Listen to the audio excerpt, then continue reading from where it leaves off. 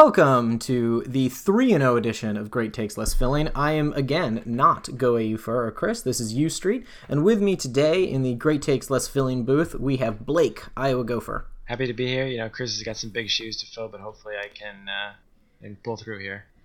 Well, to be fair, Chris is also about 7 feet taller than you, so we would assume his shoes would be harder to fill. That's true. I mean, we'll keep that in mind. So we're 3-0 right now, we being because you and I are obviously integral members of the University of Minnesota football team. What did you think of the game today? They won. That's the most important thing. Obviously wasn't probably not the blowout that everyone wanted, but I mean, they did enough to win, which is more than you can ask. And in these type of games, you don't want very many injuries, which in this case, depending on how Zach Annexstad is, it's either not too bad or very bad. So I'm yes. Was it the first play of the game? Was that the first play? I know it was the first drive. First drive of the game, certainly. You can tell we were watching it very closely at the very beginning. For those who did not see the game but are listening to this podcast, Zach Annexstad, his offensive line, again tried to kill him today. And this time, Miami of Ohio was successfully able to badly injure his ankle, necessitating both him limping off as well as having his ankle heavily taped. And it's somewhat unclear as to the severity of that particular injury. Yeah, I think they had 3 sacks on the day. I think Miami of Ohio did, and yeah, the offensive line was just the pass protection was just not there. And it's especially bad when you only have basically 2 quarterbacks on the roster essentially, and your best one is obviously getting knocked around a lot. That's really not going to cut it moving forward, especially in Big Ten play, let alone against Miami of Ohio. Nonetheless, Annexstad on the day, 12 for 20 for 142 yards. And if we're being quite honest, it should have been probably closer to about, 12 for 16. His wide receivers dropped several passes, most notably Tyler Johnson. But fortunately for us, and we can transition into our Necton of the weeks, because I believe Blake has one that will come up pretty shortly. Tyler had himself a hell of a game, didn't he? He did. I think 9 receptions, 100 and 30-some receiving yards and 3 touchdowns. I mean, and basically all of the Gophers offensive touchdowns. One more can you ask for? We already knew Tyler was good. This is actually the second 3-touchdown game of his career. I think last season it was against Michigan State, but obviously this one a little bit better. But I would have to imagine he's in the running for Big Ten Offensive Player of the Week. It was just a great performance. Aside from, I know he had a couple of drops early in the game, but I can't really argue with 2 drops versus 3 touchdowns. A pretty good ratio. One of the things that I noticed as well, and it's obviously still a little bit early in his career, but at this point, if I recall, Tyler Johnson may be as good, if not better, than Eric Decker. What is your assessment of that? Yeah, that was the first thing I thought of when he caught his second or third. I was like, wow, the Gophers have not had a receiver like this since Eric Decker. I think it was it Decker's junior year that he broke out? I'm trying to think of how many years he... Yes, it was his junior year. So, and obviously with Tyler last year, he kind of broke out as a sophomore, but I think he's got the potential to be better than Eric Decker. I don't know that we ever saw Decker's ceiling because he's obviously injured later in his career at Minnesota, and he was coached by he who must not be named.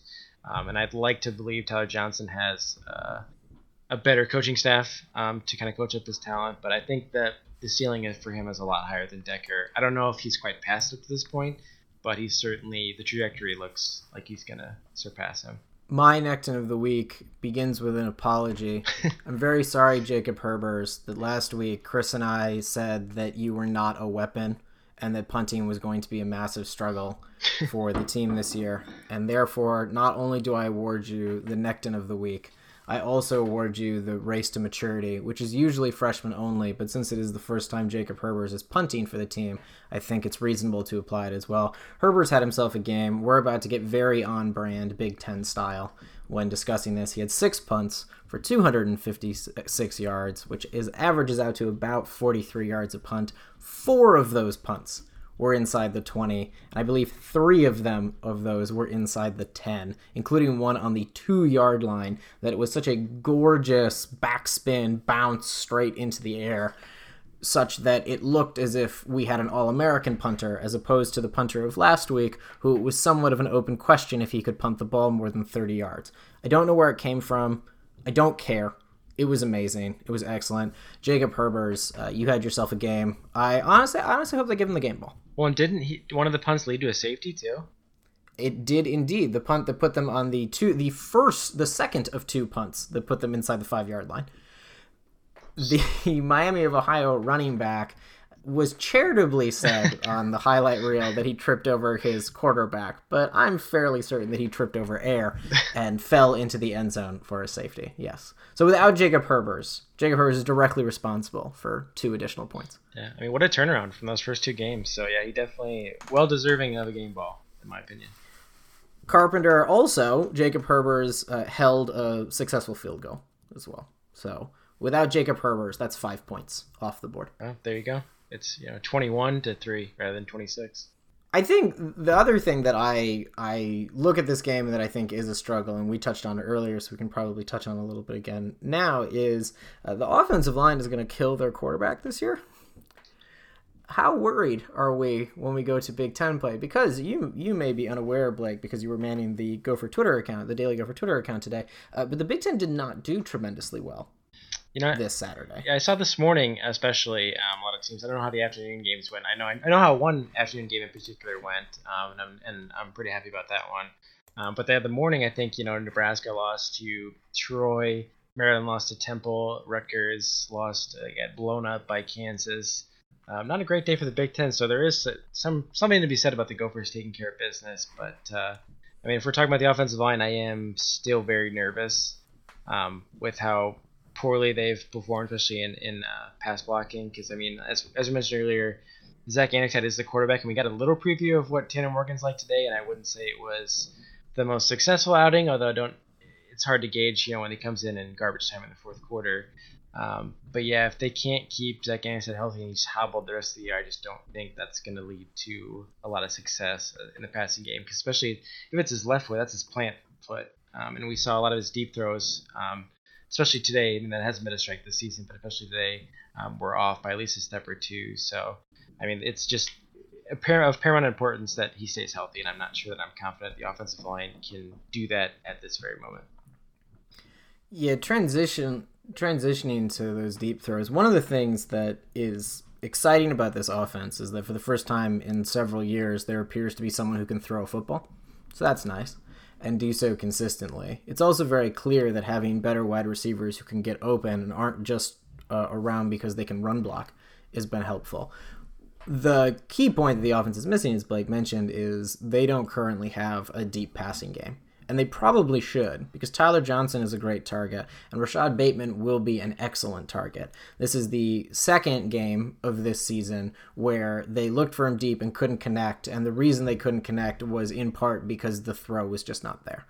This time, I think that throw was heavily influenced by the fact that every time Annexstad put his foot down, it probably shot pain throughout his entire body. So I'll give him that one. But I think part of the reason Annexstad was picked over Morgan was in part because of his ability to deliver intermediate and deep throws. And if Annexstad can't deliver deep throws, at a certain point, if you're a defense, you might just be willing to give that particular ball and make him earn it, and maybe stick another defender in the box. The other part that I hope to change going forward to Big Ten season, because we're at the point with 3-0, the Big Ten doesn't look amazing this year. It is plausible that the Gophers can still contend for a bowl game. They only need to pick up 3 wins. It's at the moment plausible that you might even be able to find a 4th game that they could win in Big Ten play, depending on how you feel about other teams right now. Annexstad, at the moment, if he's not handing the ball off, has 1 read and will just sit on that read, eyes and everything, the entire time. And that, to me, is a little bit worrisome. I don't think it's, in the grand scheme of things, something that's unfixable, obviously. And it's certainly a freshman thing, so I expect it to be corrected. But that's the one other thing that I noticed today. On the 3rd touchdown to Tyler Johnson, which was a great catch and an incredible throw through, I think, triple coverage into a window that was probably about 6 inches. Part of the reason the window was only about 6 inches is that everyone in the stadium knew that Zach Annexstad was throwing a slant route to Tyler Johnson.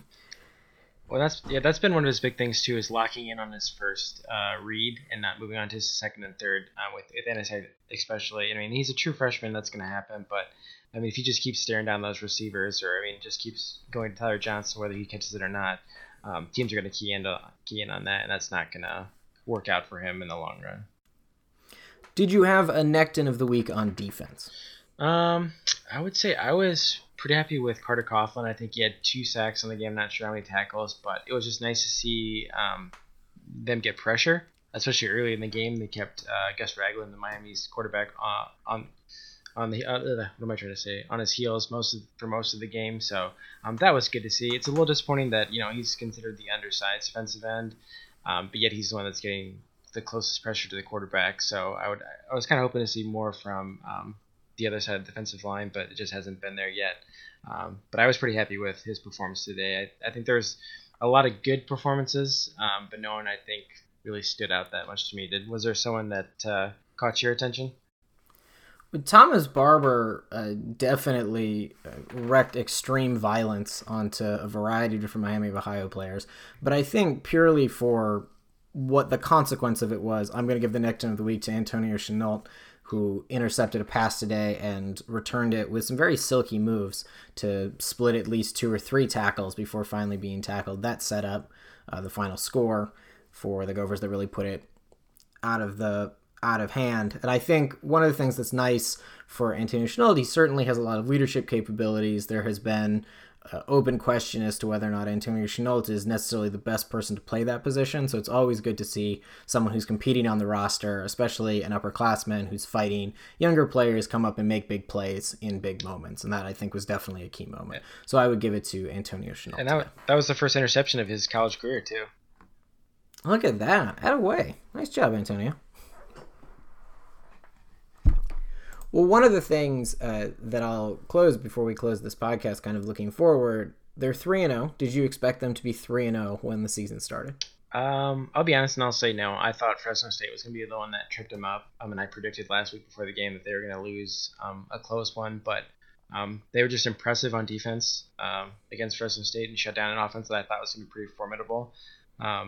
So, yeah, I'm a little surprised that they're 3-0. But, again, it's, I don't think they've faced a Big Ten caliber opponent, depending on how you feel about Fresno State. So there's still a lot of uncertainty in how I feel about where they'll end up on the Big Ten hierarchy. But, you can't complain about 3-0.